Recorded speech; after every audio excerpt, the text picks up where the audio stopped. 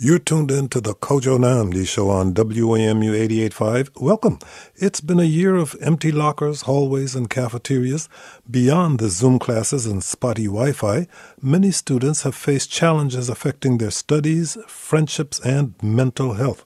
But you don't have to hear it from me. We're talking to students directly today. Joining me now is Debbie Truong, WMU's education reporter. Debbie, thank you so much for joining us. Thank you for having me. Debbie, before we hear from our student guests, remind us, what's the latest with schools in our area? It's my understanding that most school systems have returned to some form of in-person classes. Yeah, that's correct, Kojo. Tens of thousands of students in the D.C. region are back in physical classrooms for at least partial in-person learning. The largest school systems in the region, including Montgomery County Public Schools in Maryland and the school systems in Fairfax, Loudoun, and Arlington in Northern Virginia, are providing some form of in-person instruction. In DC public schools, about 10,000 students have been receiving in-person instruction since early February. At the same time, virtual learning is still very much a part of daily life.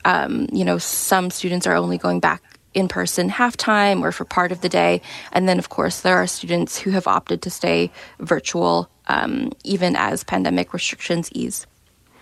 Just a few days ago, the CDC issued new guidelines for schools saying that 3 feet of distance between students is safe enough as opposed to the previous standard of 6 feet of distance. How did the CDC come to this new figure, and what does this mean for schools?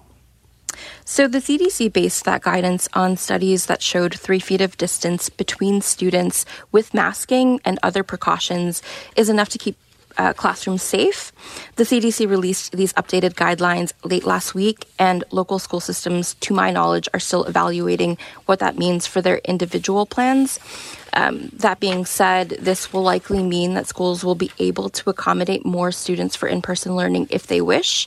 Here in DC, a handful of school communities have really pushed hard to make in-person learning available to more students, but space has been a huge issue. And so this guidance is likely to be a relief to many of those families. DC is expected to release updated guidance to schools later this week about reopening and is expected to take into account that new guidance from the CDC. As part of your reporting, you've talked with a lot of students and families over the past year. Earlier this month, you published a story about the responsibilities many local students have had to take on due to the pandemic. What did the students share with you? Sure. So, in the D.C. region, as has been the case across the country, the pandemic has had a disproportionate impact on Black, Latino, and low-income families. Students obviously aren't exempt from that. And so I heard from, many students who have had to take on additional obligations during the pandemic. They've had to care for family members who've gotten sick with COVID-19. They've had to take on additional household responsibilities, run errands, cook meals because they're at home all day. And then I've also heard from many students who've had to help younger siblings with distance learning while they themselves are trying to learn from home as well.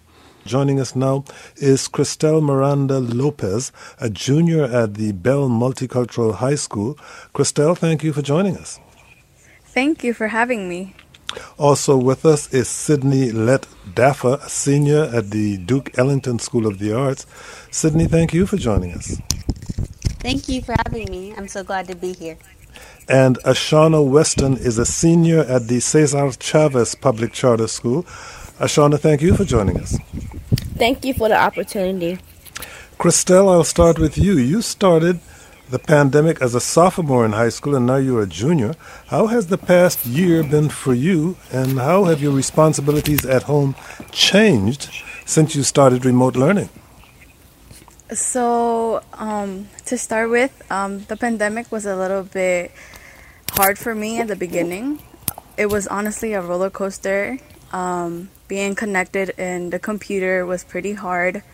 And, I'm a type of person who would be procrastinating a lot. I would not be doing my work a lot because of all of the stress that's happening, hearing the news that many people are dying and the cases are growing, which pretty scared me a lot. And that had made me just focus a lot in my work in the beginning. But later on, more in the middle of the pandemic, I was trying my best to focus, to do my work.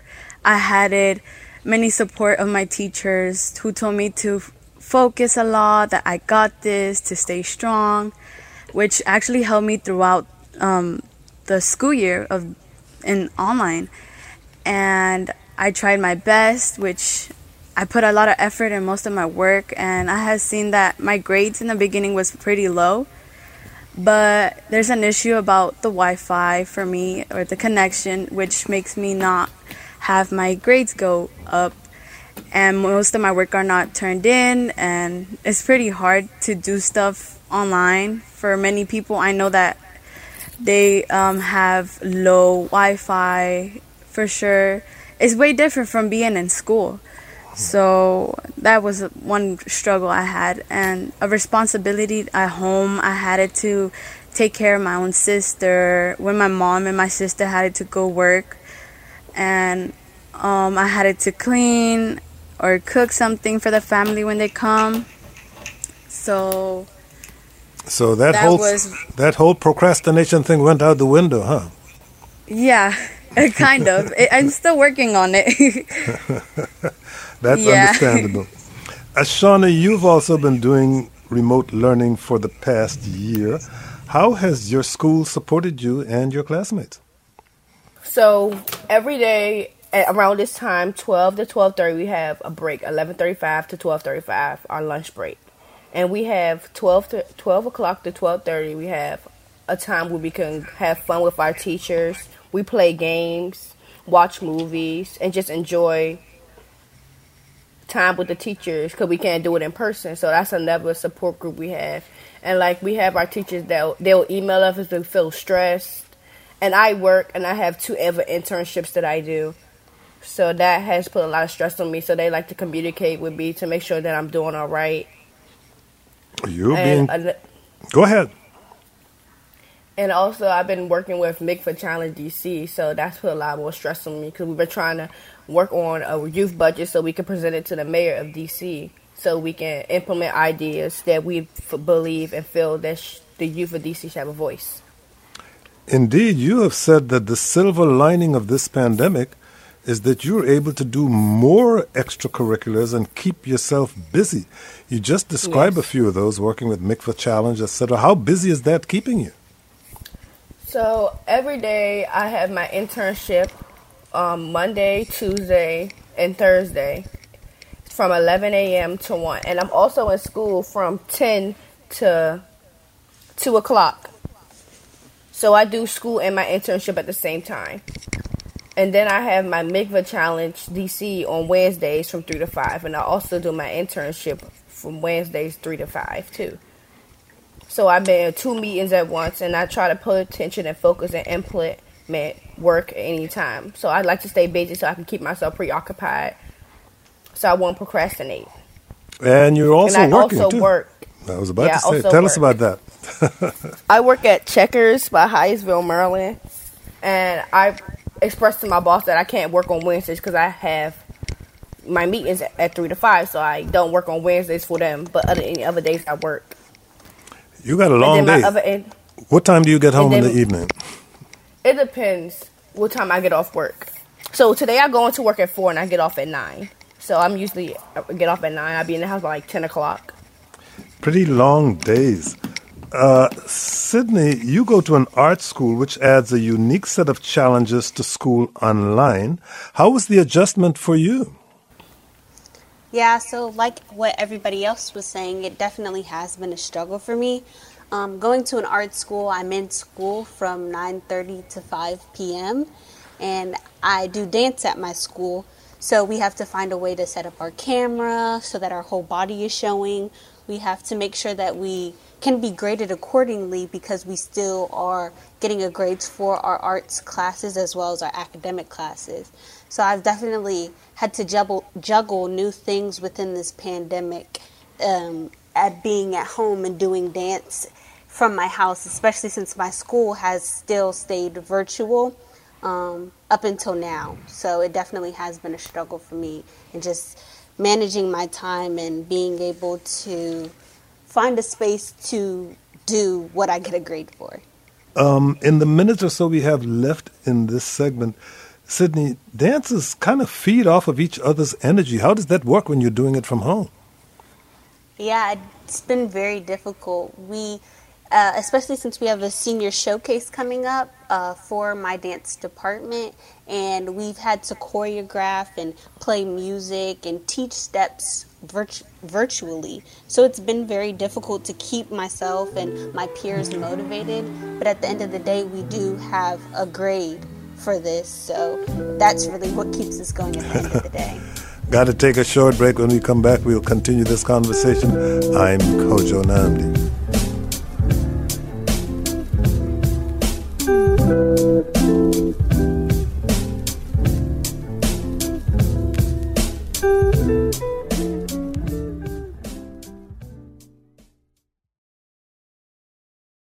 Hi, it's Diane. The next meeting of my book club is on Wednesday, May 31st at 1 p.m. Eastern. I'll host a discussion of Mad Honey by Jodi Picoult and Jennifer Finney Boylan, followed by a conversation with the authors. Find out more and register at dianeream.org/book club. Welcome back. We're talking with local high school students and Debbie Truong, WMU's education reporter, about the pandemic year and what it's meant for them. Students joining us are Christelle Miranda Lopez, a junior at the Bell Multicultural High School. Sydney Lett Daffa is a senior at the Duke Ellington School of the Arts, and Ashana Weston is a senior at the Cesar Chavez Public Charter School. Here is Melissa in Alexandria, Virginia. Melissa, you're on the air. Go ahead, please. Hi, Kojo. I am calling because I'm actually a preschool teacher, and we teach 3 to 5-year-olds. We closed last spring when the quarantine started, and we spent our summer trying to figure out a way that we could do school this fall. And we have been 100% outdoors since September, and it's been quite an adventure. We had to really pivot and do some things differently, but we've been able to be very successful with, our kids being able to play together and to be out of doors and to do, the things that preschoolers should be able to do, which is socialize with one another and not sit at home in front of a screen. What kind of outdoor facilities did you have, especially during the cold months of the year? Well, we are a cooperative preschool that's been in Alexandria since 1942, so we're on a fairly big piece of property, and we've utilized those Coleman canopy tents, that don't have sides to them. Yep. So that would give us, starting out in September, it gave us shade when it was hot. And, if it's raining, drizzling, the only time we've had to cancel is high wind or if the wind chill was in the 20s. But we really have been able to do, I would count on, one hand the number of days that we had to cancel. Very good. Parents have been able to dress, they learned about how to dress appropriately. And, one of the big issues in general in education, and especially early childhood education, is building resilience in children. Mm-hmm. And these kids have a lot of confidence. Things that they didn't think they'd be able to do, they've been able to do. Thank you very much for sharing that with us. Debbie Truong, did you cover any schools that have been operating outdoors? Yeah, so here in DC, there's been a huge push from, many teachers and parents for outdoor learning. This has been something that's been talked about for months and months, and I think we're really starting to see traction, especially by, DC public schools and some of the charters in bringing more outdoor programming for students who want in-person learning, but who may not yet be comfortable with going back inside a building.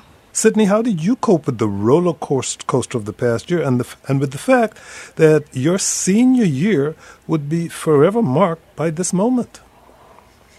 Yeah, so it's been very difficult for me to adjust and realize that I won't have a conventional senior year because of the pandemic. But it has given me some opportunity. Since I do go to an art school, it's given me the opportunity to have a little bit of rest from what I had been doing, because I was going to school from 8 to 5 previously with outside rehearsals after, so it has given me a second to relax. It was definitely a transition for me, and not having a prom or not having an in-person graduation, but I see definitely the bittersweet moments. It's also been a large part of that was applying to college and trying to balance virtual school and dance. So that was a large aspect of it. I didn't get the same things that I would have when I would have been going to school, like teachers being able to talk about college applications or how simple it may have been to get recommendations. But in general, it has been different, but helpful in some ways, and also like bittersweet. Here now is Daniel in Williamstown, Massachusetts. Daniel, you're on the air. Go ahead, please. Yes, Kojo, thank you for having me. I wanted to make a quick comment about the availability of online options to facilitate small group interactions that might not be available given COVID restrictions and physical restrictions in the classroom currently. I know I graduated as a senior at Wycomico High School in Salisbury, Maryland. Last year, we went virtual in March and then graduated virtually. Then I came to school at Williams College up in Massachusetts, and we've had the opportunity to return to the classroom. But some of the small group interactions that I've grown so fond of over my time as being educated were unable to happen in the classroom, like I said, given the 6-foot restrictions and the masks. Whereas on a breakout room or some sort of online platform, those are very achievable. So I don't know. I just think there is some value to online learning until we can be fully in the classroom traditionally as we were. Thank you for sharing that. Again to you, Debbie Truong. Have you talked with students who seem to feel that because they could not get closer together in the classroom, that being in a virtual environment is not that bad? Sure. Yeah, I would say generally speaking, virtual learning does work for some students. There are some families who want more opportunities for high quality virtual instruction moving forward. Also, going back in person obviously has its benefits. There are a lot of mental health benefits for student socialization, things like that. But I've also heard a common concern is that, many teachers are having to teach a class in person as well as a class that's logging on virtually at the same time, and that divides the teacher's attention, and students have less time to participate and interface with the teacher. And so, I think moving forward, people will sort of keep in mind that there are more opportunities virtually to maybe engage in a smaller setting. And Christelle, you've said the pandemic led you to grow a lot closer to your family. Tell us about that. And is there anything you do with your family to build on that connection? Well, honestly, it have grown so much. Since at school, I would just, talk to most of my friends and everything. And now that I'm in the house, I see my sister more often. And in the beginning, I have seen my mom and dad here a lot. And they will be like, oh, you know what, Crystal, come with me, work with me. And then I will go sometimes with them. And they would teach me a lot of stuff of what they be doing, especially more with my dad. He works in electrician, and he works in during winter, he was working outside most of the time. And he sometimes would ask for help. One of us, me and my mom or me and my sister, and we would help him out, and we got more closer with during those times. Your mom has emphasized the importance of helping your community, especially in moments of crisis. Tell us about that and about how she leads by example. So my mom decided to help the community with bringing boxes of food, a lot of vegetables, meat, or fruits. She was worried about many people who didn't have no food since they lost jobs or didn't have enough money. And my mom would have helped around more than around 80 80 to 100 families. In front of our building, she would bring a truck and share out the food, and also would help people who had the COVID, would take them, deliver it to their houses, and also take medicine, teas, and all that so they could feel better. What's the biggest lesson you think you've learned from all of that and from your mom this past year? Well, the biggest lesson is to help no matter what. You gotta help the community, because it's a good cause that you're doing there. Always give a hand, because it's someone who really needs it at the moment. Sydney, what was the most challenging moment of the past year for you? There's been a couple, but I'd say the largest challenges for me have been my mental health and just staying focused and motivated on my goals and going to school, going to college next year, and those adversities that may come with that, as well as there has been a lot of social unrest within our country in within this last year, and just seeing that unfold has definitely been very challenging for me, especially since in this pandemic it's been hard to actually go out and protest, and you want to stay safe, but you also want to be able to do your part. So that's why I was a part of Mikvah Challenge DC, which I was able to promote advocacy and work on DC and reflect on the things that we've been through, and do that safe from home in a way that can still contribute and make real change. Shauna, what are your online classes like? Is technology ever an issue for you? Yes, technology is an issue for me, because like I have two other sisters that do online school, so we all use the internet. So sometimes my Wi-Fi will go out when I'm trying to talk to my teachers or ask a question. So I'll have to put it in the chat, and they'll get to the answer later, so that stops from what I'm doing. And sometimes the Wi-Fi will kick me out of class. So that's a struggle too with online learning. But other than that, my teachers are really understanding, and they're very great when it comes to learning and work. Debbie, a year into this pandemic, how much closer are we to bridging the digital divide and ensuring all kids can do school from home? Yeah, I mean, I think in many cases we're closer. Education advocates have said that the pandemic really forced schools to address the digital divide in ways they hadn't before, or forced them to accelerate what was already going on in terms of getting devices into the hands of students. At the same time, I've still heard there are many concerns, especially around internet. It can be difficult for, a family of 5 or 6 to have multiple children on Zoom calls at the same time, and that's a strain on the internet, and obviously that affects the quality of the education they're getting. I have to take a short break. I'm Kojo Nandi.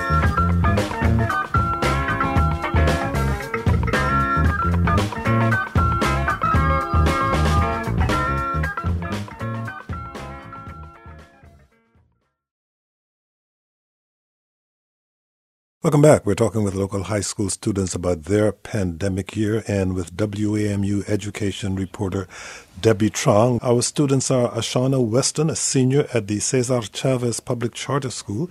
Sydney Lett Daffa is a senior at the Duke Ellington School of the Arts. And Cristel Miranda Lopez is a junior at the Bell Multicultural High School.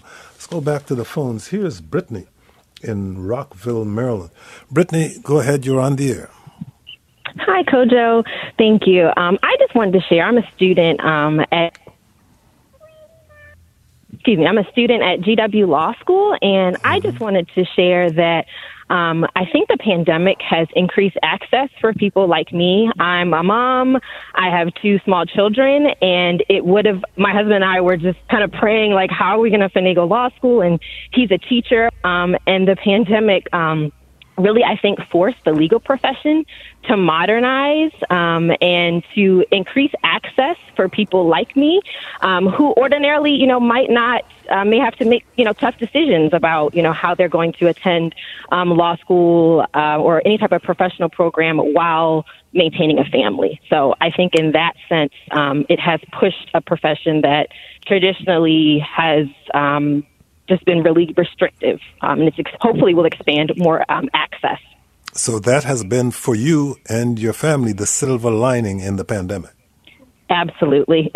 Thank you very much for sharing that with us. Christelle, what does class participation look like when you're meeting on Zoom? Are you able to be collaborative? Does it feel more natural now? Well, now it's a little different from school. Online, you just see a lot of bubbles of people, initials, and many people don't participate. I think most of them are not really the teachers always be saying that most of the students are not participating because probably they're off their computer, they're not around it, and they're not focusing. And I sometimes just put in my foot and just be like, oh, so I would respond it, I would read it, I would this and that. So the teacher would not starts getting mad to the other students. And sometimes I don't put on my mic because the background noises, there's a lot of going on sometimes, which is, I don't want to get the students distracted with what I have in the background. Do you also not put on video? Well, I honestly don't have it on because of my connection. It sometimes cut off and cuts on and beyond. So it's just I don't want the video to be more distractive in the classroom. As I recall, the last Kojo in your community we did on site was at Bell Multicultural. Has your school given you any information on when in-person classes might resume, and are you comfortable with that idea? Well, they have what I have heard was that supposedly we're going back in this upcoming year, and it's required to use vaccine. It's required that the students take the vaccine to enter, and I'm not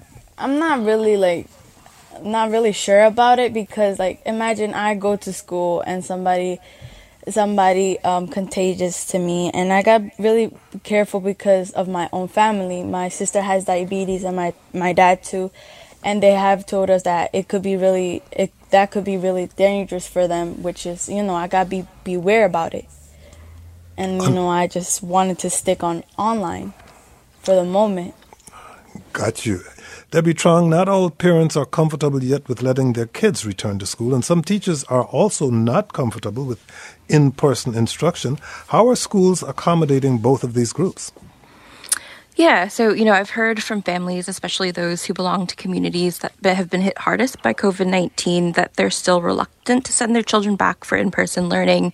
Research shows that young children are less likely to suffer severe effects of the virus, but that risk isn't zero. And for older students, high schoolers, that risk increases.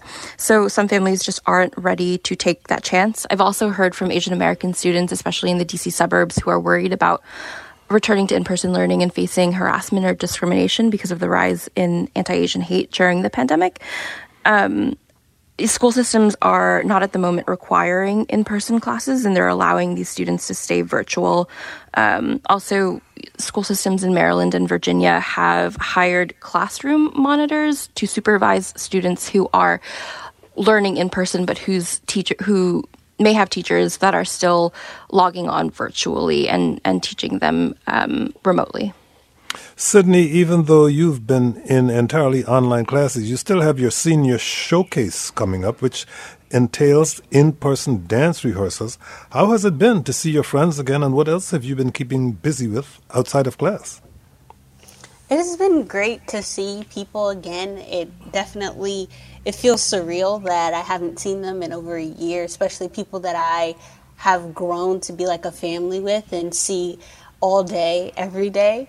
So seeing them again has been great. We are allowed to record our senior showcase at our school. So they did give us that privilege, and we have to get tested before we come in, and we only have 2 hours in the building for a week each day. So that's how we are executing that. Other than working on that, through this pandemic, I was able to start my own business entitled Read Our Lips, and it spreads awareness on social justice issues while making cosmetic products for people of color. So that's another thing that I've really been able to hone in on during this pandemic. This question for all of you, I'll start with you, Ashana. How has it been keeping up friendships this past year? What's changed and how do you stay in touch? I feel like my friendships over the past year has grown like very much more closer because me and my friends, we talk every day on the phone. And we don't live that far. I live the farthest out of all my friends because like I live an hour away on the train, so I rarely get to see them because my schedule with work and my internships conflicts with that. But I see them like every 2 or 3 weeks. We'll hang out. My birthday's next month, so we get to hang out a lot that month. So Go ahead. But the pandemic has made us like more closer and more. I have more confided in them more lately. Same question to you, Christelle. How's it been keeping up friendships this past year? What's changed and how do you stay in touch? So, I would say that most of my friends, I would just say that we're just a small group now. We're not actually big. I'm really in touch with somebody, like one of my close friends. I would say that we just, honestly, we don't see each other, but we would just text and be like, hey, what's up? Just stuff like that. And honestly, I would just it kind of sucks not seeing them because it's not the same as before. We would just be messing around at school, and through you just be texting and be like, oh, what's up? That's all. So it's kind of different right now. Sydney, as we said earlier, you've got your senior showcase, so you've been seeing at least a few of your friends. But in general, during this past year, how have you been trying to stay in touch with your friends and keeping up friendships? Yeah, so for me, it's been definitely more difficult, especially being a senior and having so many responsibilities, but also just people have different home lives and people are going through different things in terms of mental health and other stuff like that. So actually talking to people has been more difficult, especially when you're used to seeing people in person. I definitely check in on my friends and see how they're doing, and I know who I can talk to every day and how certain relationships have changed during this pandemic. But overall, it has been difficult, but I'm still there for the people that I was close with. But the relationship that we had has changed due to not seeing each other. Here now is Michael in Washington, D.C. Michael, we only have about a minute left, but go ahead, please. Oh, Michael is not there, so... I'm here. Go right ahead, Michael. Hi. So my thoughts have kind of shifted over the past few weeks as vaccines have become available, especially to teachers. And what really prompted a shift last week was reading some research about how obviously people on the right, people of our former president's followers, were underestimating the risk, and the research that showed that people on the left in some ways were overestimating the risk. That combined with the CDC guidelines that are coming out have really shifted my opinion more towards the idea that in-person really needs to happen sooner rather than later, and definitely in the fall. Well, actually, Michael, you get to make the last comment. Debbie Truong, Christelle Miranda Lopez, Sydney Lett Daffa, and Ashana Weston. Thank you all for joining us. Today's segment on how local high school students are coping with the pandemic was produced by Ines Renike. Coming up tomorrow, historian Lonnie Bunch was the founding director of the Smithsonian's National Museum of African American History and Culture, and for almost 2 years, he's headed the entire Smithsonian, the world's largest museum system. We'll talk about how the Smithsonian has weathered the pandemic and what he envisions for the institution's future. It all starts tomorrow at noon. Until then, thank you for listening and stay safe. I'm Kojo Nam.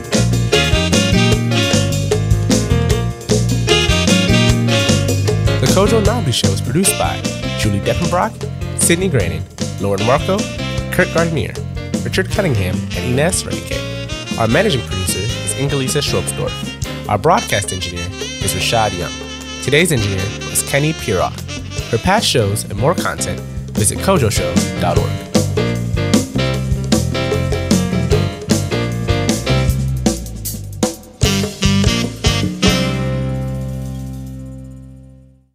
WAMU 88.5 is your listener-supported NPR news station in the greater Washington, D.C. region. You can support the Kojo Namdi Show and all the regional coverage you value by becoming a member today. Click the donate button at WAMU.org, and thanks.